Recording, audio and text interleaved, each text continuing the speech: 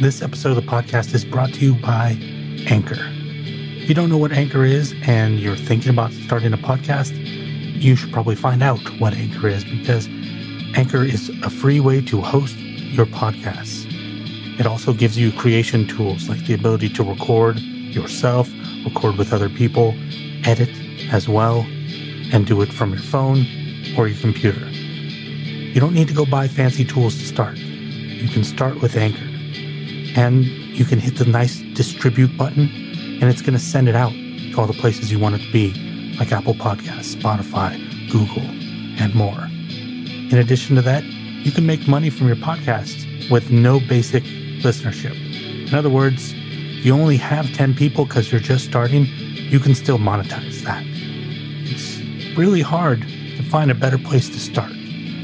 So download the free Anchor app or go to anchor.fm and get started on the crazy podcast journey.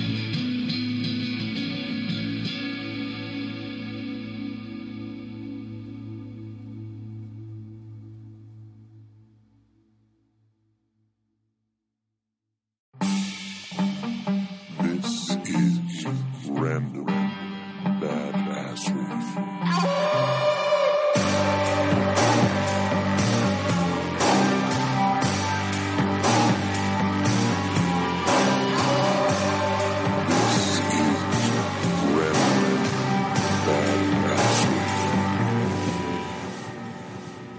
I'm currently in the middle of the weirdest breakup in the history of mankind.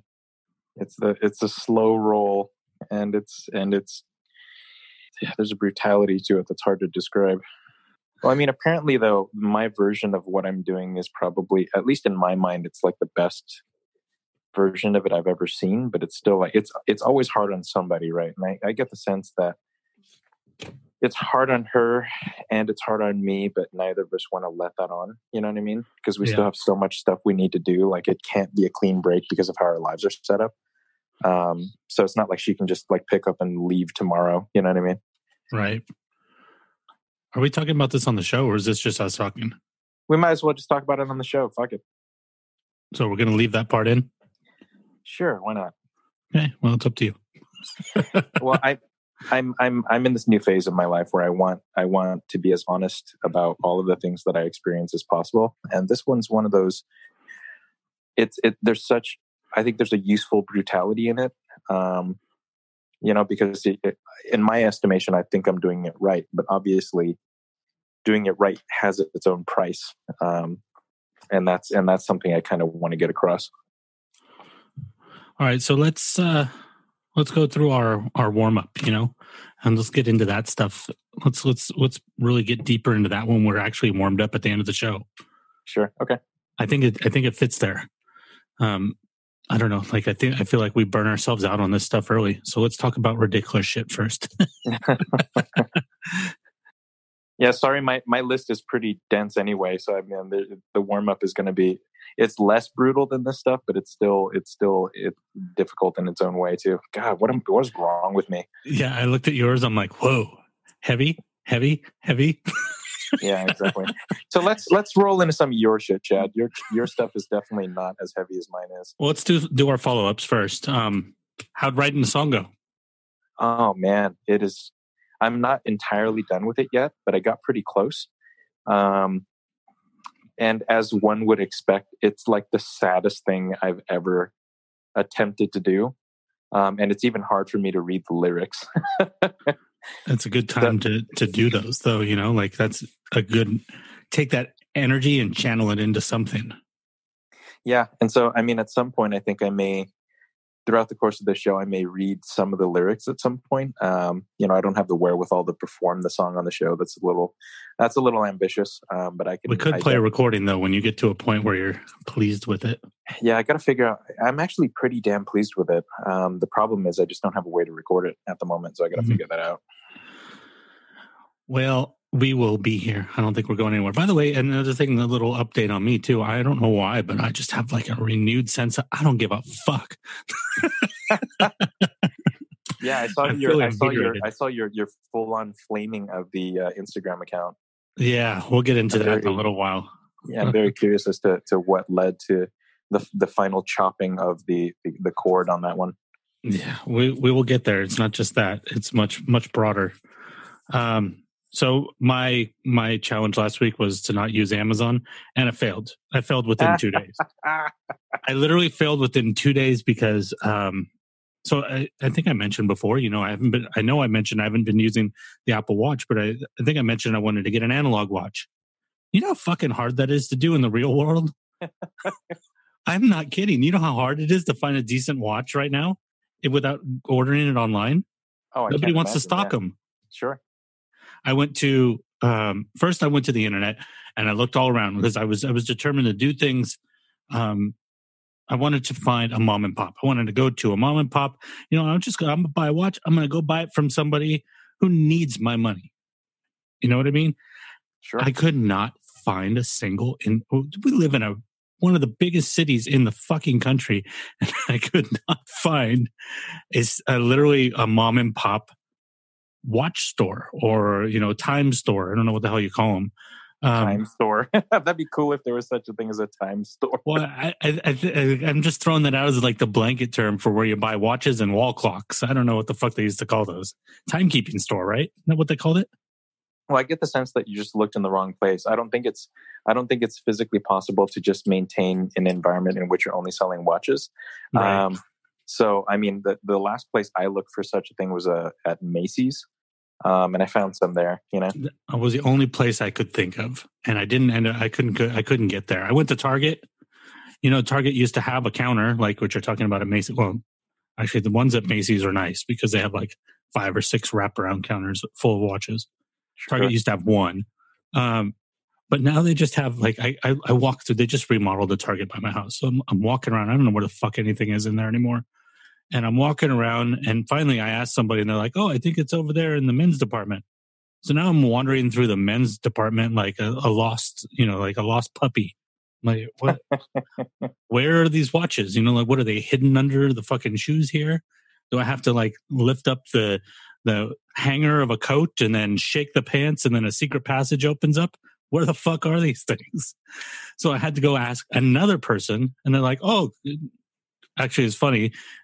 People give younger kids in retail a bad reputation. This is a young guy, probably maybe like 15, 16. Walked me all the way across the store, patiently, not rushing. Walked me across the store. He's like, right here. And then walked away. I was like, wow. Oh, cool. Yeah. So we get there, and it's like literally I don't even know how to describe it. It's like these little stackable things on the ground with watches set up on them, and there's like 40 watches total, and like it's really only like 7 watches because there's iterations of colors, and they're all less than $20. I'm like, oh man, okay, fuck this. So then I went to CVS. I'm like, maybe CVS still has watches. Nope. And so then that's why I ended up ordering from Amazon, and then I ended up buying a cheap watch anyways because I was like, fuck it. I mean, your other hope is to go to a specific store like Fossil or something like that. Yeah, but then I don't want to go to one brand. That's the thing. I mean, sure. It's hard. I bought it. That's the reason I bought a cheap one this time, because first of all, buy the cheap one, wear it around for a while. If I like having an analog watch again, then I'm ready to invest. And when I invest, I'm going to buy a $300-400 watch. I'm going to buy like a real watch that's going to last me for a long time. Sure. But I want to take this. I got like a $40 Timex. It's nice. It looks nice or whatever. It's got a military band, whatever the hell that is. NATO strap, they call it. I just learned this shit. So anyways, I failed, but I failed with reason. I did resist buying anything else though. And I had many, many opportunities. Yeah. So at least you used it to fulfill a challenge. Yeah. And I did really try not to, and try to find alternative ways. I didn't go to it. It was more about, like reducing that instantaneous, trigger pulling. Like, I buy that on Amazon and then buy it. Sure. There's so many things. I'm sure you've done it. I'm sure everybody listening's done it. You go like, oh, that's a good idea to buy that thing. And then you buy it because it's so easy and it comes to you so fast. And then 3 weeks later, you realize you're like, oh, I didn't really need that thing, or I didn't really want that thing, or I wanted something else. So you got like this pile up of like fucking Amazon purchases that you're like, oops. Yeah, I mean, I'm pretty meticulous though, so that usually doesn't happen to me. Like I'm the kind of person, even with online purchases, where I kind of do like copious research. Mm. Yeah, well, you know what happens to me when I do copious research, so that's out the window. True. That's a good point. Yeah, I'll never buy fucking anything. Yeah, a paralysis by analysis. Yeah, totally. Too long. I'll go, is this the best website? And then I'll end up researching, like, is this the best website to look at for this information? Well, and then you're going to start examining like the sociological effects of online shopping versus regular shopping and what the differences are.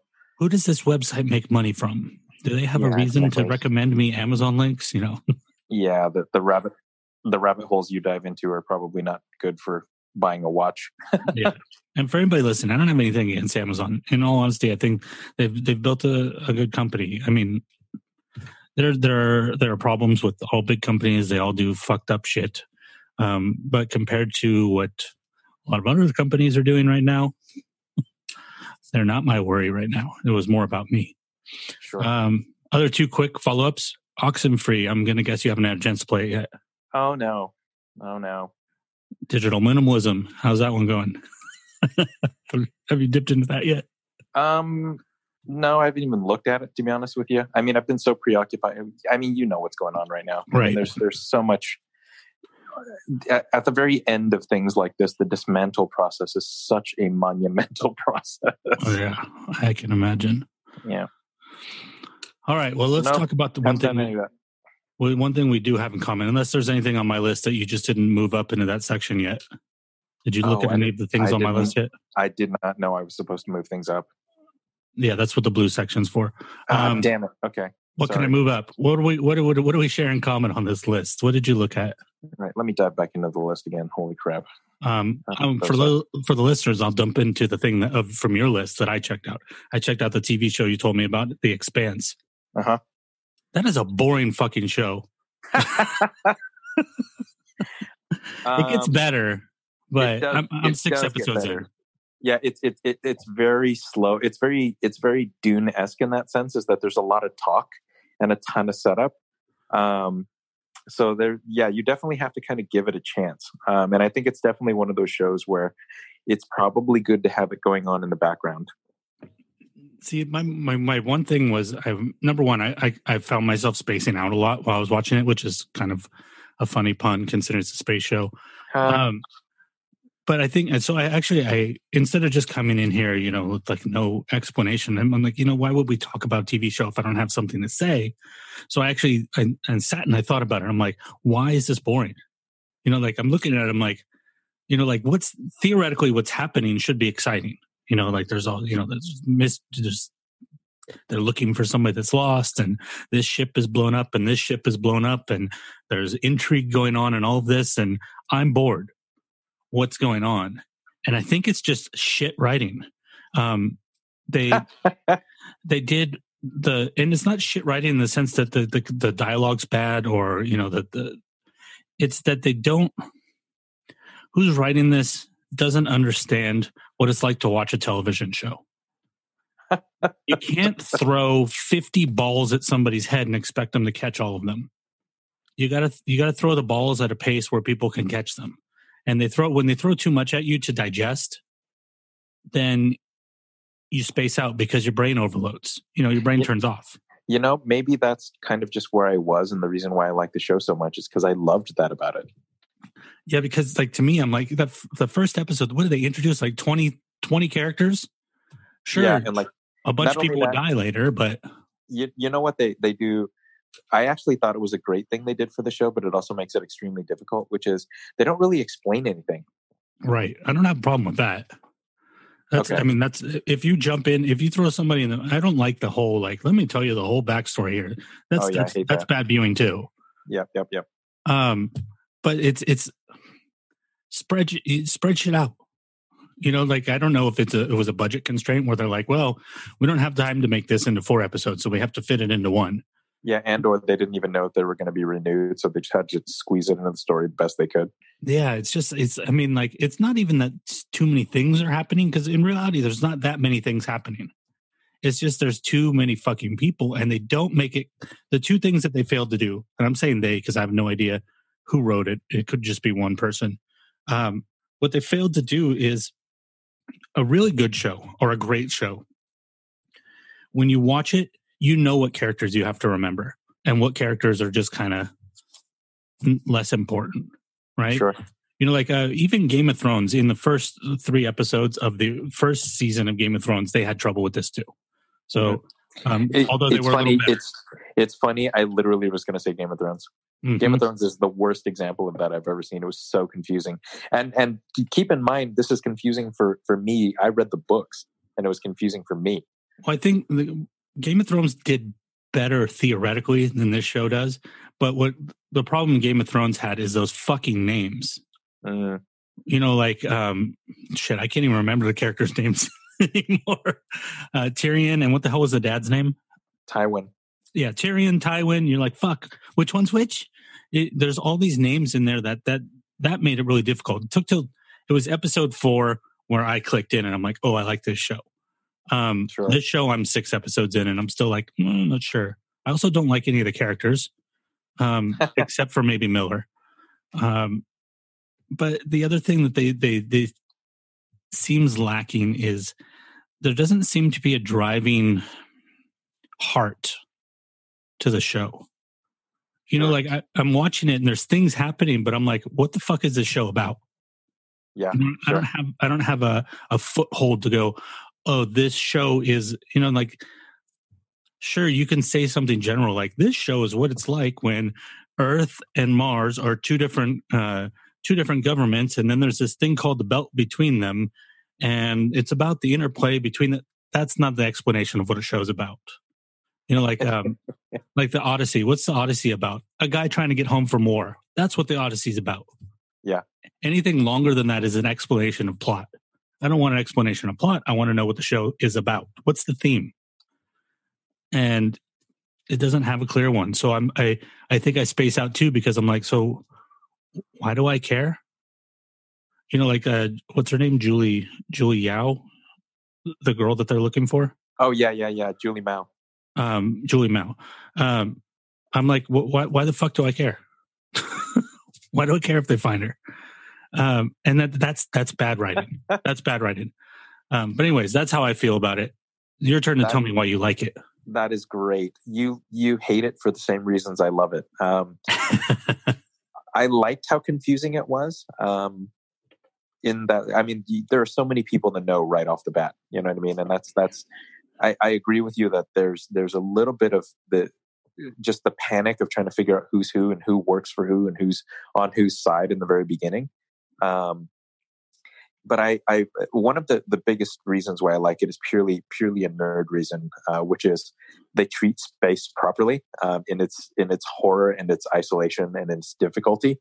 So that was a really strong pull for me, because I haven't really seen a show that has done that well. Like even a show like Star Trek: The Next Generation, for example, there's definitely a sense of there are some Mary Sues in there, like, you know, like for example the way they treat anti-gravity, I'm sorry, not anti-gravity, but gravity, and how there's just these gravity generators that just eliminate the problem of weightlessness and the things that come along with that. Watching Star Trek, living in Star Trek Generation is like living in a mix between the IKEA store and a mall. It's not really paid $5 an episode is what it ended up working out as. I mean, like, shit, what is the thing I just bought? I bought something else, but I can't remember right now. But I watched that Gary Shandling documentary, The Zen Diaries of Gary Shandling. If you haven't watched that, you need to watch that. It's incredible. But it made me, I'd already been watching, before I watched the documentary, I'd already been watching the Larry Sanders Show, which is his 90s show. It's like a fake talk show. But I wanted to see his 80s show, It's Gary Shandling, because in my child's mind, I saw a couple of those episodes. And I remembered, this is a weird part about my brain, but I remember interiors of buildings really well. Like Roseanne, I could tell you what the inside of the house was, even before they brought the show back. I could tell you 3 years ago what the interior layout of Roseanne looked like. And so I had that Gary Shandling set in my head. So I'm like, I need to watch that, because, you know, like anytime you have like one of those little memories, but it's only a piece of one, you want to feed it and just, you know, see what happens. Sure. But the only place you could get that was on iTunes. So I bought it on iTunes. And I kind of, in a way, kind of prefer that sometimes, because then it makes things less distracting. You know, like if you pay, I think I paid $20 for that season. You pay $20 for 16 episodes. You're gonna watch those 16 episodes because you just paid $20. Whereas if, you know, I find Gary Shandling on Prime, I might watch 1 or 2 episodes and be like, this show's pretty funny, and then get distracted by something else. And then 6 months later, realize I never finished that season. In some ways, you know, I think the core of the episode, in a weird kind of way, is about value. yes, you're right. Because I feel like I've done literally the same thing. Like when I really want to see something now, I will buy it on Amazon Prime. And I, you know, that my movie library is actually starting to get pretty big on Amazon Prime because of that. And it's because I can watch it anytime I want. I can watch it on any device I want. And I feel good owning it. I feel good supporting the creation of the thing that I'm watching. Yeah, it was weird. I don't know how this happened, but I had somehow got like 2 or 3 movies for free on Prime. It was like Big Hero, which I still have never watched. Kung Fu Panda and Ice Age. I never bought any of these things, and they were just in my Prime. And then one day I signed into my Apple TV into my iTunes catalog, and they were in my iTunes catalog too. Whoa, weird. Really weird. I think maybe there was like, I remember there being this attempt at an app at one point that combined your video libraries for you, with the permission of iTunes and with the permission of Prime and I think Google Store or whatever, maybe Microsoft too. So maybe that's what did it. But I have movies filtered throughout all the services that I've bought. But in iTunes, I've never actually made the intention to buy a lot of stuff on iTunes, but I have like 70 movies on there, and I don't know how I've accumulated that many. I hear you, though. My library on iTunes is actually pretty vast, too. I think I'm about that same level. I'm up at like 50, 60 movies. You know what pisses me off about Prime and all of these other things when it comes to buying stuff is they don't expect people to actually accumulate sizable libraries, because going through is a pain in the ass where you're like, I want to watch the 5th Harry Potter movie. Oh my God. I've been scrolling for 2 minutes just to get down to H. You know, it's like it's built for people who have like 12 movies. Sure. Well, this is why I don't even bother doing it that way anymore. Now I just go with the search route. I just type in the name. But it makes browsing really difficult. You know what I mean? Like sometimes you just want to peruse through your gallery of things. Like I remember I used to do that with comic books. You know, I used to just peruse through my gallery of things and see what interested me that day. You know, it's really tough to do that now, just because the libraries are so overwhelming. Yeah, and it's almost like you need like an index card system. You flip through the index card and you go, yep, that's what I want to watch. Then you search for it on your device and watch it. Ugh. But you know what? That kind of fits into, you know, between Gary Shandling and me going back to paper and wanting to, you know, I've been trying to pull away from being in the front facing stuff with a lot of the podcast stuff. I find myself really attached to the past. Like for example, what I've been watching, speaking of CNN, what I've been watching on Netflix is the 80s. And wow, I don't know what it is, but I'm watching it and I'm like, I'm completely obsessed with the 80s right now. Huh. I want to almost like, basically, sounds weird to say, I want to live in the 80s. You ever have those moments where you want to just dive back through the 80s movie library and just watch a bunch of those movies again? Yeah, that's part of what I'm doing. You know, like between watching 80s TV shows, which I just kind of, I don't know why, but I really love the fact that when I put them on, they're square. They don't take up the whole screen anymore. You know, I'm just kind of obsessed with that right now. And I think that it's just like my subconscious latching on to that desire to be a little more free. And in my mind, I'm like, oh, in the 80s, we were a little bit more free from this because we didn't have phones in our pocket all the time and all this stuff. And it's just, it's been really appealing to me. Hmm. I wonder. I wonder if you'll dive down very specific rabbit holes over time. I'm hoping to. What I've been doing is just like I have this journal, and every time something comes up, and I'm like, oh, that's right, I want to check that out. And it's just so far, it's just 80s stuff. I'm hoping what will happen is, like I'm watching the 80s thing, and it reminds me of Miami Vice. So then I go watch Miami Vice, and Miami Vice reminds me of Phil Collins. So then I end up listening to Phil Collins, and then Phil Collins reminds me of something else, and then I just end up in a completely different place. You're eating a ho-ho watching Back to the Future. Well, I'm hoping what it's going to take me down is see if you remember this. Actually, this is a good thing to talk about. And anybody listening that's old enough to remember any of this stuff, if you can remember this stuff, I would appreciate your help, because I'm making the 80s basically my hobby, because I don't have any hobbies. Everything I do is for the public. So I need a hobby for my sanity. So like this 80s thing is like my hobby. But I've tried searching, and I can't find the right search terms to find this stuff. But it seems like in my memory that there was in the 80s in New York a huge VHS culture. Well, actually, let me say that differently. In the 80s in New York, there was a huge avant-garde film culture, and then the rest of the world had this kind of VHS culture where people would save parts of things on VHS. Like people used to make like mixtapes for people on VHS. Oh yeah, absolutely. Like here's a bit of George Carlin, and then here's an episode of Golden Girls, and then like not even a whole episode, but like they would just put these things together. But it was all based around the aesthetic was coming from this 80s avant-garde film of stuff that they were doing. And in some way it tied into public access television too. And I want to find that stuff, but I don't even have a beginning idea of where to start. Yeah, that's a tough one. That might be just a project.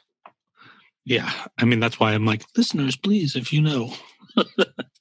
I mean, I wonder who would have archived that stuff. I mean, I'm sure somebody did, because I imagine there are a lot of people during that period of time that valued that stuff to a pretty high degree.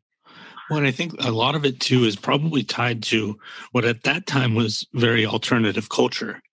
Like homosexual or gay culture in New York, or BDSM, or not even sexual subcultures, but other subcultures like goth subculture and stuff like that. Because in the 80s, you still had these, because we didn't have mass internet, there wasn't really a way for those cultures to spread and connect across the world as easily. It's like a video game culture. They used to have games about Donkey Kong. I mean, magazines about Donkey Kong scores and stuff like that. So this was like an outgrowth of that thriving subcultures. And I think that a lot of it wasn't just, a homemade VHS stuff like that.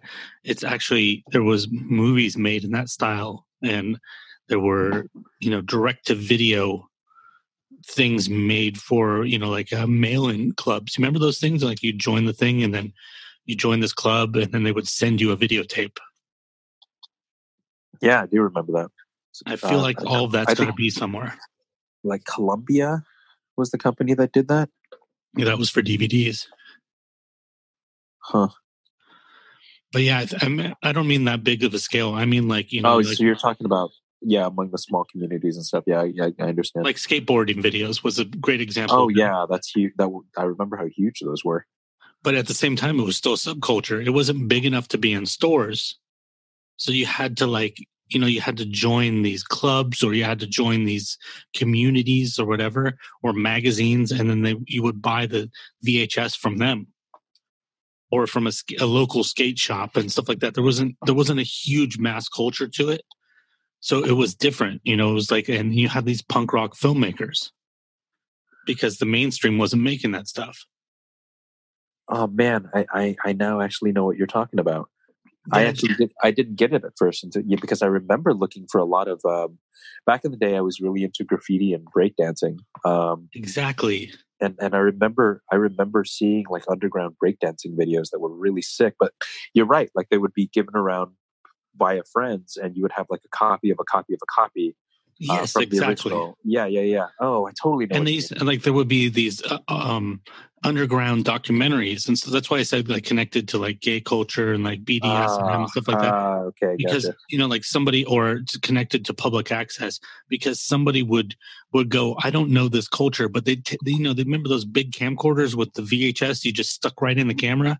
Oh yeah, they'd take one of those and just go interview people, and then that would be the video.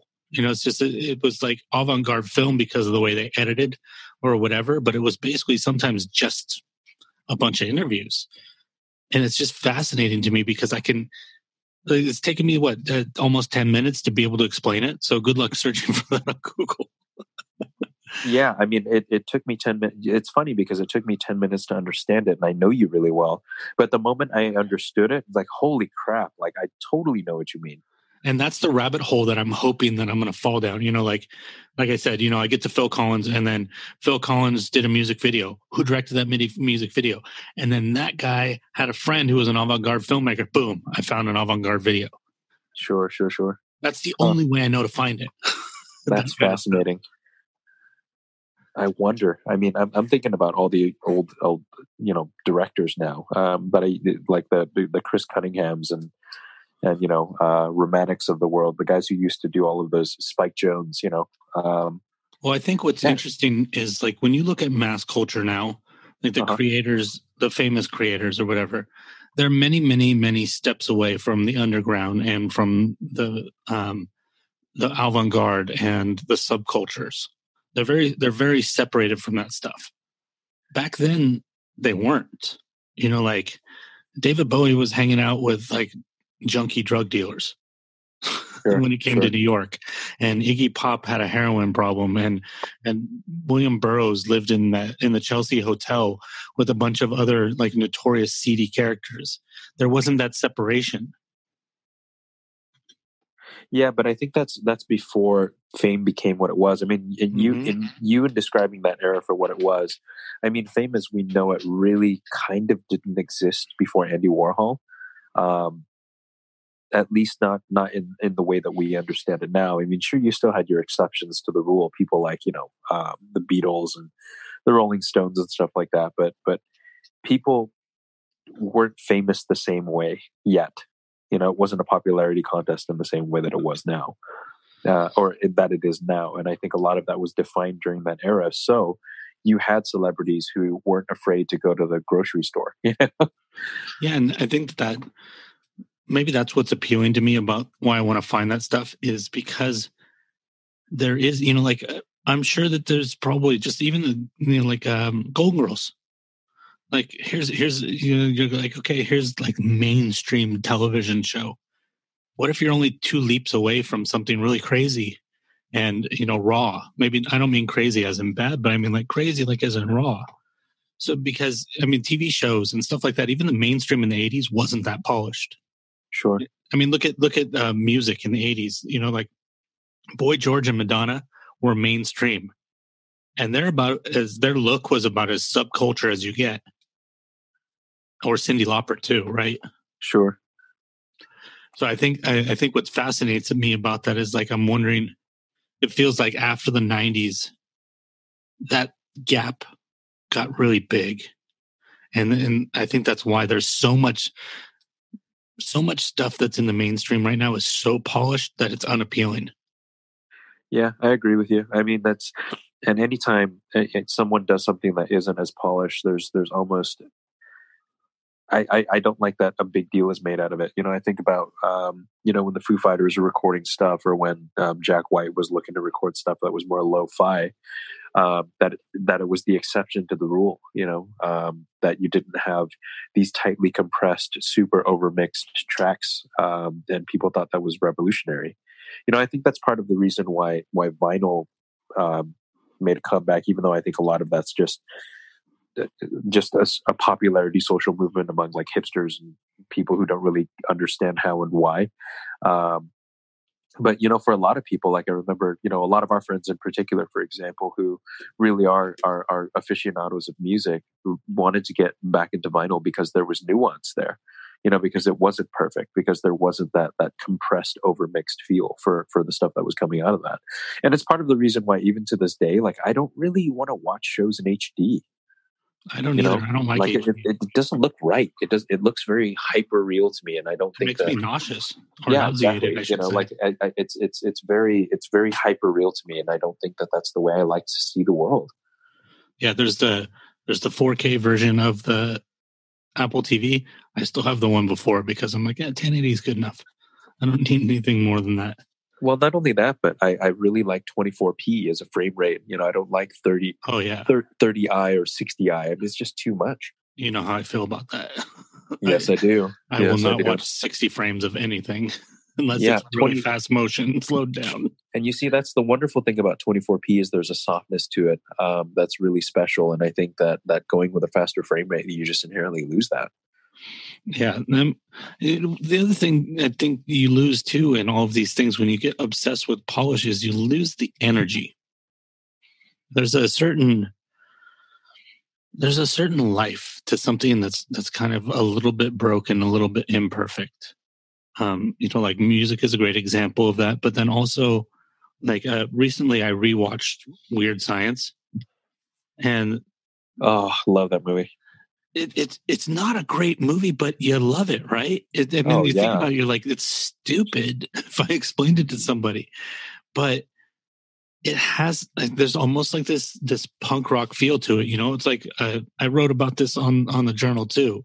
These broken movies, where like somebody was like, I got an idea, let's blow the piano through the chimney and let's ride motorcycles. Let's have these mutants come in and ride motorcycles through the house, and let's have this girl hold on to the piano and the chimney suck her clothes off. It's just like craziness. Like, who would do that? They did. I mean, to be honest, there are parts of that movie that have not aged well. A little racist, Yeah, Anthony Michael Hall's Pip voice for like 5 minutes. Yep. I was like, cringing the whole time. Yeah, it was a different era, though. You have to give him that. It's such a weird era because there were 4 black actors on the screen with them, and they were just like kind of going with it. And I would be like, I was watching it, and I'm like, if that was me, I would smack him in the head. I mean, it's not his fault. He was a kid. They were telling him to do that, but. Yeah. Plus, you're viewing it through the lens of a modern sensibility. Back then that wasn't a problem. And I think it also wasn't as much of an exaggeration of that type of talking as it is now, because it was closer to the 70s, and people kind of forget this. But like there was this thing. I don't know how widespread it was, but the jive talk, Sure. The pimp talk. There was like that it was almost, it wasn't Ebonics, like we had in the 90s and stuff like that. It was a completely different way of talking. And I think it came out of jazz, if I'm right on the history of that. And I think that's kind of what that was supposed to be playing off of. But now, like 30 years later, it just looks horribly racist. Yeah, incredibly. And I'm not saying that it wasn't in any way racist then. I'm just saying now it looks even more, because luckily as a society we've evolved. And who was that Kelly LeBrock who was the oh my god, she's a knockout. I mean, I don't care. Her beauty has definitely aged well. I think she's just as beautiful now as she was then, to be honest with you. Like, I watched that movie again, I'm like, wow, you are stunning. What's fascinating about that movie too is when you look at it from the surface, I wrote about this in that article too, so anybody that read this and is hearing me repeat myself, sorry. That's just life. It's just going to happen, man. Whatever. The journal's a rough draft, so then the next draft's going to pop out anywhere. But that movie, when you look at it from the outside, it seems like a really sexist film. Like 2 boys make the perfect woman, and of course she's gorgeous. But the thing about it is, when you actually really start to take that movie apart, you're like, they're dorks. They're completely useless. They're wimps. They have no power. There's no power dynamic here at all. Chet, who seems like the most masculine man in the whole movie, is kind of a douche, and in the end turns out to be a pussy. Yeah. So the only person in that movie, and all the parents are idiots, like complete morons. Literally the only person in that whole movie that has power is Kelly LeBrock's character, Lisa. Yep. And not only does she have power, she has freaking superpowers. Yeah, she has like brilliant powers. Yeah. I think they give her like Einstein as part of her brain, right? Yep. So she's brilliant. And it's interesting. And then also you think about it, the whole point of that movie is these boys have to learn to get over this unrealistic magazine image of women and learn to like these two girls that are real women. Yep. And it's interesting you put it in that context because there's a lot more social commentary in that movie than you're aware of at first glance. You know, you just think it's silly 80s movie. But, you know, you're right. I mean, Kelly LeBrock's character is probably one of the most empowered women for that era. Because, I mean, if you look at the other, you know, Molly Ringwald movies at the time, like 16 Candles and stuff like that, like there's an inherent weakness in the women. Not Kelly LeBrock's character. She's a damn superhero. Right. Well, I mean, yeah, there's not a single scene in that movie where anybody has to save her. She saves everybody else. and I'm working on my photography, or I'm working on my writing, or I'm working on my golf game. Nothing else matters. The world melts away, and the only thing that matters is the thing that I'm doing.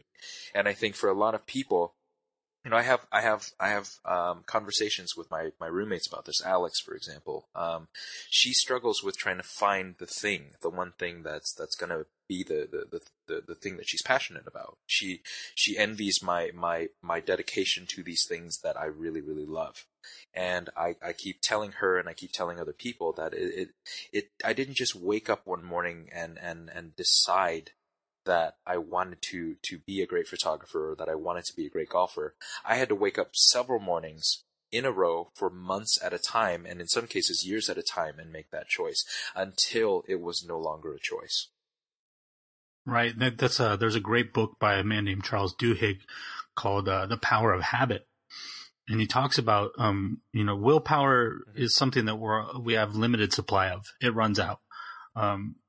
Which is why things like In-N-Out Burger are successful. People don't know this. Why is In-N-Out Burger successful? Oh, yeah. It's limited choices, and people feel freed by that limited choice because we're forced to make so many choices in our life daily, especially now with cell phones in our hands. You know, do I open this app? Do I open that? I hate to tell you, you're using willpower every time you choose to do those things. But he goes into the mechanics of a habit. And I think this is a good time to go into this because this is how you can do it in your life. You want to talk about practical steps.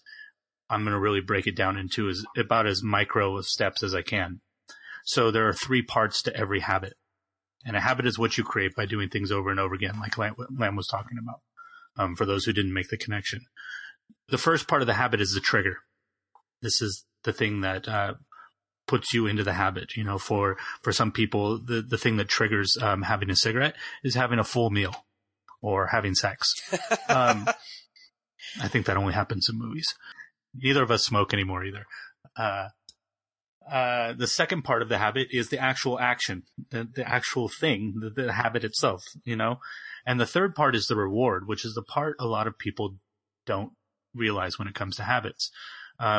So, for example, smoking a cigarette, you have the trigger is the full meal, and you have the cigarette. The reward is the nicotine buzz, or it is the oral fixation. It's going to be different for everybody, but there is a reward there. So the quickest way to build a habit is to find a bad habit and rip out the middle.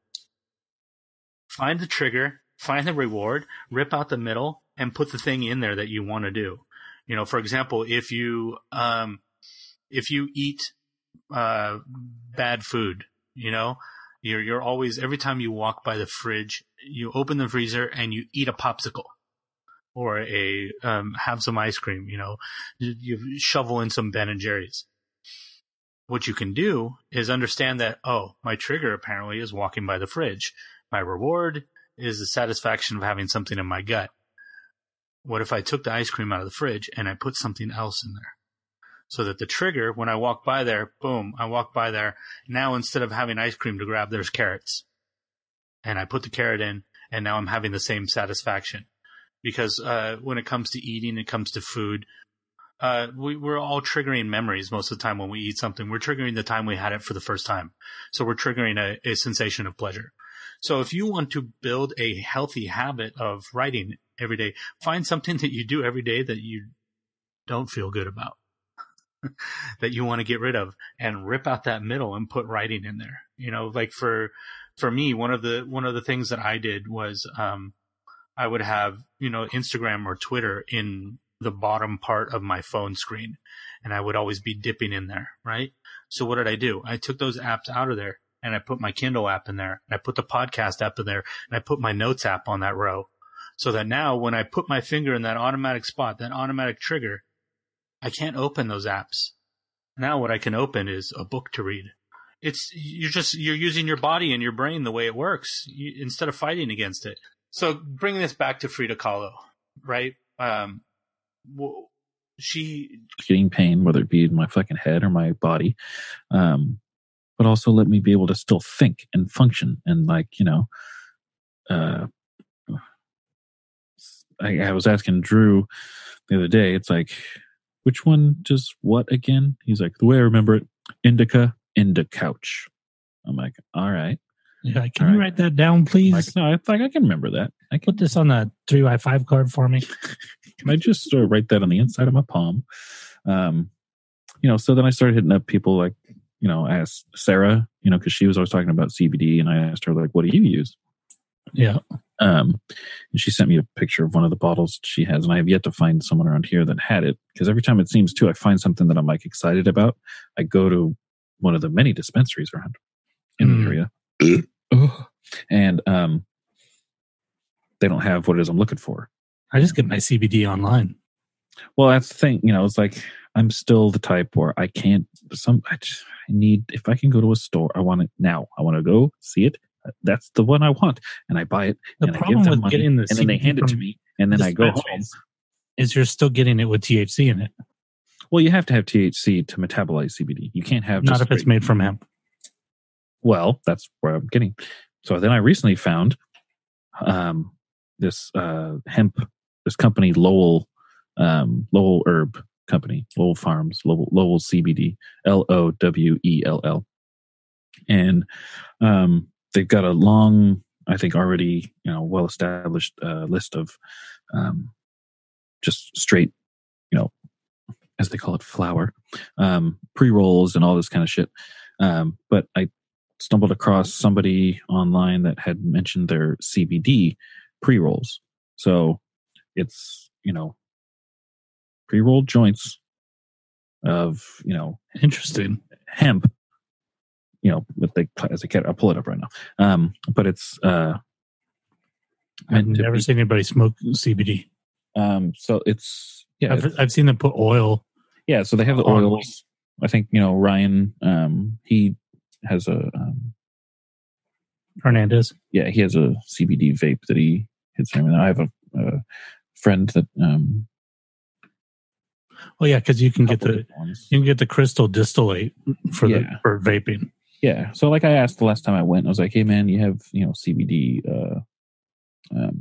vapes, right? And he's like, yeah. And he just pulls out one. And I'm like, all right, well, I don't know anything about this. So I don't know if I'm down to use it or drop $65 on something that I'm just going to not end up using at all. Oh yeah. Let's see, Lowell CBD. I get mine from CBD Distillery. Mm-hmm. I just get it straight in the bottle and I drop it under my tongue. Yeah, like the first time I went to a dispensary, I went with my good friend Lars, and Ulrich? No. Friedrichsen? I'm not going to start name dropping like that if I got friends like Lars Ulrich. But I went in and I asked this kid who's far younger than I am, stoned out of his goddamn mind. And I kind of gave him that rundown that I said. I'm like, this is what I'm looking for. This is what I want. This is what I want to use it for. This is what I'm used to. This is what I know works for me. This is what doesn't work for me. And he literally kind of looked at me like the pimply faced kid in Simpsons. I'll have to ask my manager. And he literally offered me and suggested every single thing that they had in their inventory. Jesus Christ. And I'm like, this kid's really just going for the AK-47 method, just spraying down range, hoping he hits something. What about this? Not aiming at, yeah, he literally was like, well, I got this, and I got this, and then this one, and then this is, kind of just, it's like a topical cream. It's pretty cheap. But then we have these pills. Suppositories. No, he's like, we got these pills. They're like $400. We got this. You can try this, and then there's this one. And I'm like, all right, bro, I'll take. What do you got? The drops, right? Yeah, I got drops. I'm like, okay, what drops do you have? These ones seem like, I think these will work for you. I'm like, okay, give me that. And then, fuck it, I'm here. Let me get let me just get let me get one of your joints. What do you got? I haven't smoked it. I still have it. And I looked at the drops later, and they're, I don't think it really makes a difference, but I can't remember the name of the company. It's for women, designed by women, for your period. CBD period? It's like, it's for like pain. Yeah, it's geared toward, it literally says on the label, like, for women, designed by women, and I'm like, this is what the kid gives me? If I was a woman, I'd be down to try I'm that. Like, well, yeah, no, I'm like, it's going to work. But it's like, this kid literally, like, he knew nothing. I'm like, what are you doing working here? You're like, this says ladies. I have a giant beard. I mean, hey, anything that can work for a pain of that level, I'm sure it's going to work for me and my fucked up arm, like, tenfold. And there'll be some left over for me to use for when I stub my toe walking to the bathroom. If it's strong enough for that kind of usage, then I know it's good. But it just made me laugh that after everything I explained to this guy, and he literally just went from telling me he wanted to give me the highest strength shit to the lowest strength shit, stuff that he says doesn't really work, to the stuff that does work, and then just gives me something that says right on the box that I even overlooked because I'm an idiot because I was overwhelmed, that just says, like, it's strong enough for a man, made for a woman, kind of thing. What's that? It's a deodorant. Yeah, secret. Yeah, secret. Yeah. But yeah, shit, these guys have a fucking CBD lip balm. I want to try that. Who are you looking at, Lowell? No, CBD Distillery. Oh, so I'm on the site for Lowell. So all natural CBD smokes and flower. So Lowell smoked CBD is 100 or not 100. Original Indian hemp, 17% CBD. So you have the packet of 7 pre-rolls, and it comes in a nice little box. On the cover, there's a very well-to-do, handsome cow in a vest. Well-to-do cow? Yeah, in a vest and a button-up. Then you have. I was picturing a photograph until you got to the vest, and I'm like, oh, okay, it's a cartoon. Mr. Highbrow Cow, Mr. High Cow, High Cow, bro, Highbrow, High Cow, Highbrow Cow, Highbrow. So then you got the 2-pack, then you got singles, and then they got just the jar of flour.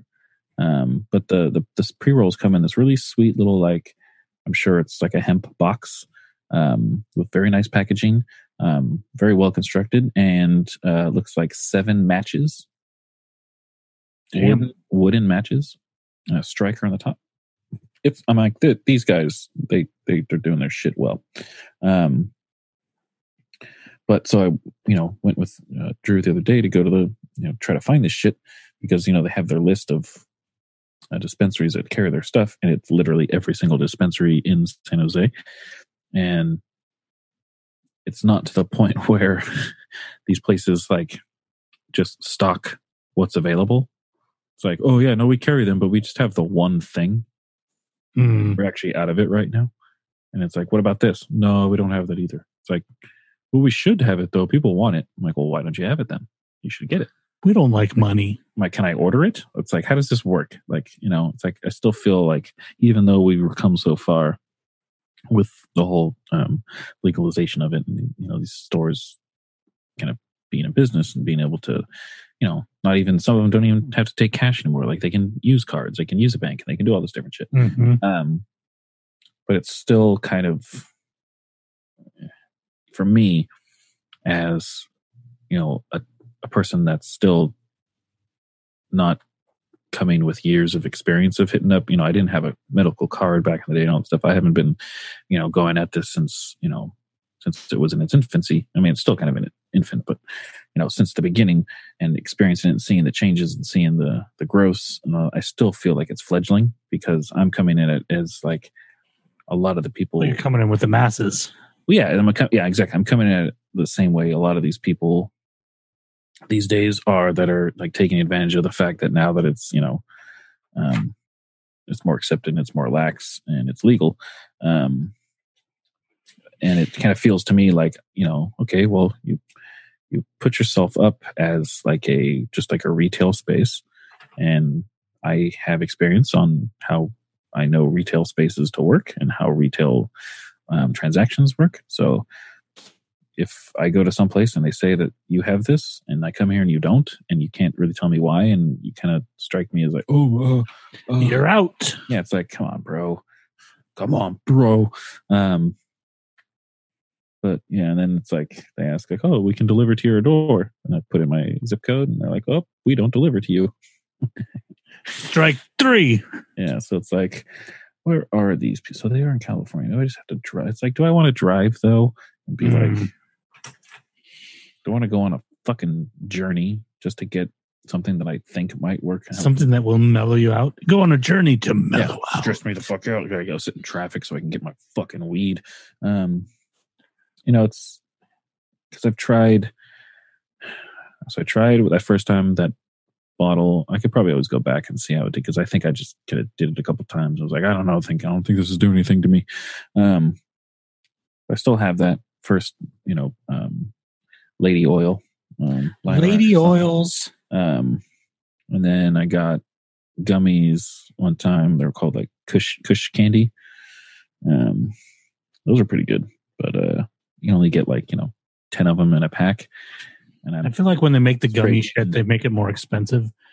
Oh yeah, no, 100%. Well, these ones I just bought. I mean, to be honest, they're good, but they are. I just paid $25 for this bag, and it's let's see here, 100 milligram CBD, 5 milligram THC, 10 pieces. So 20 to 1. And I've already eaten the whole bag. Not right now. No, I ate the last 3. we got to remember there are people listening here, Tom. They don't know what you mean. Well, I've already finished off the bag.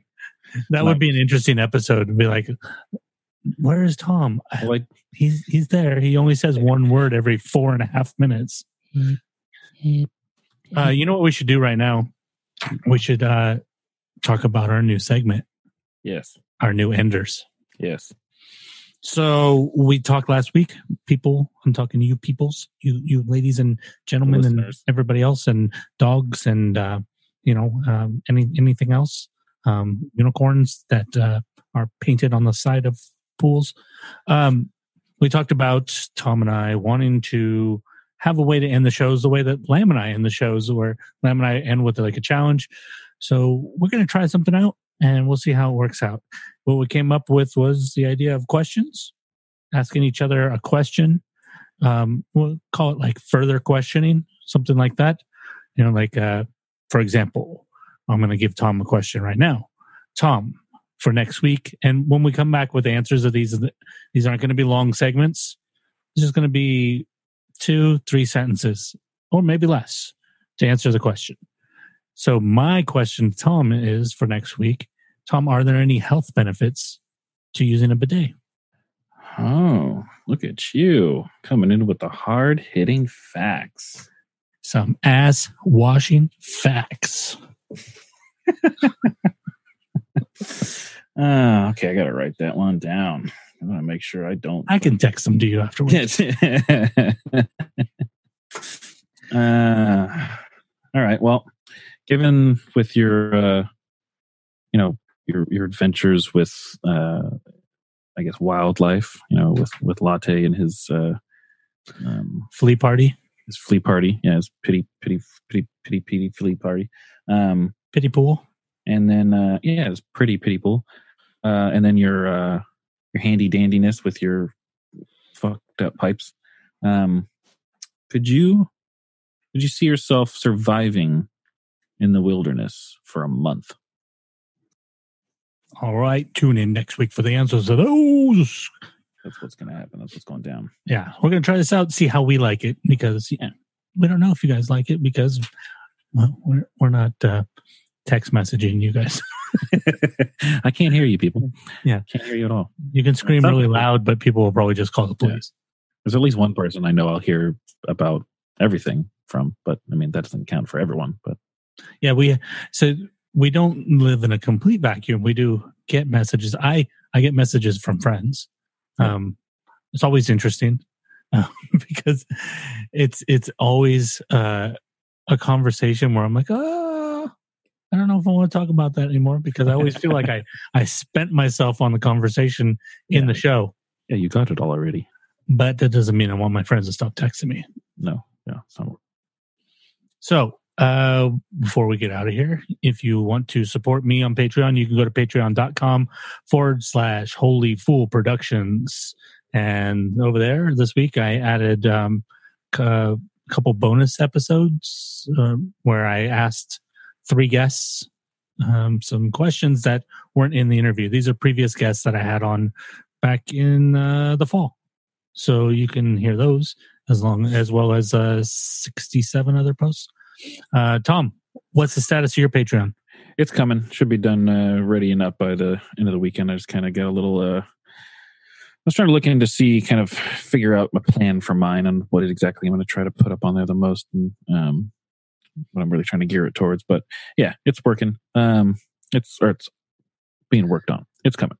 And so is Lambs, for everybody listening. Yes. He said he's going to do it. If anybody listening, or I guess there's only one way you could be listening to this, is by listening to it, or is interested. This week, let's see, the day we release this on Wednesday. So as you're listening to this right now, if you're listening to it in the morning, tonight, downtown San Jose, California, Cafe Stritch, me and the mighty Mike McGee have our monthly Go Go Gone show. So and feel free. June 19th, in case you're in a time warp. People. Yes. If you're listening to this as a a post dated, it's you missed out. But yeah, that's what I got going on this week, and it should be exciting. Trying to get you or Lamb, both of you, to come out to it. I'll protect you from the street ruffians. From the bros? Yeah, from the bros. We don't allow bros. Be my protection. Yeah. Oh, don't forget to wear your protection. Where can they follow you online, homeboy? Your brophylactic. Oh, I like that one. You should change your Twitter name to brophylactic. And not Twitter. Instagram. You don't have a Twitter. I don't have a Twitter. Well, actually, no, I don't. No, I don't. Not sure. I was going to make a joke, but it didn't work. Happens a lot to me lately. Yeah, Instagram is the @ symbol. like an 80-year-old man. The @ symbol. The A with the circle around it. Sir dot period. The what's thing you put at the end of a sentence. Right, exactly. What's that? What's the word? What does that categorize? Why is my brain going blank? Question mark? Is it exclamation point? Is it I'm having way too much fun waiting for you to figure it out. Because my head. What is it? Punctuation. Sorry. Okay, yeah, punctuation. I'm not here to help in case I know you're not. Gather that. The punctuation, the period, so sir, period, Beardo, BEARDO. And as I mentioned earlier, you can also follow @randombadassery on Instagram, which kind of serves as a visual aid for the show and a public notebook. And what I mean by that is we might hint at stuff that's coming up because we're putting it there to remind ourselves. All I do now is I open the Instagram and I look for the stuff that I posted to remind me of what to talk about. See, it doesn't, it's like being in school, like open book. You got your notes. It's the audio-visual department. It just helps, man. It just helps. All right, babies. Bye-bye. Peace. This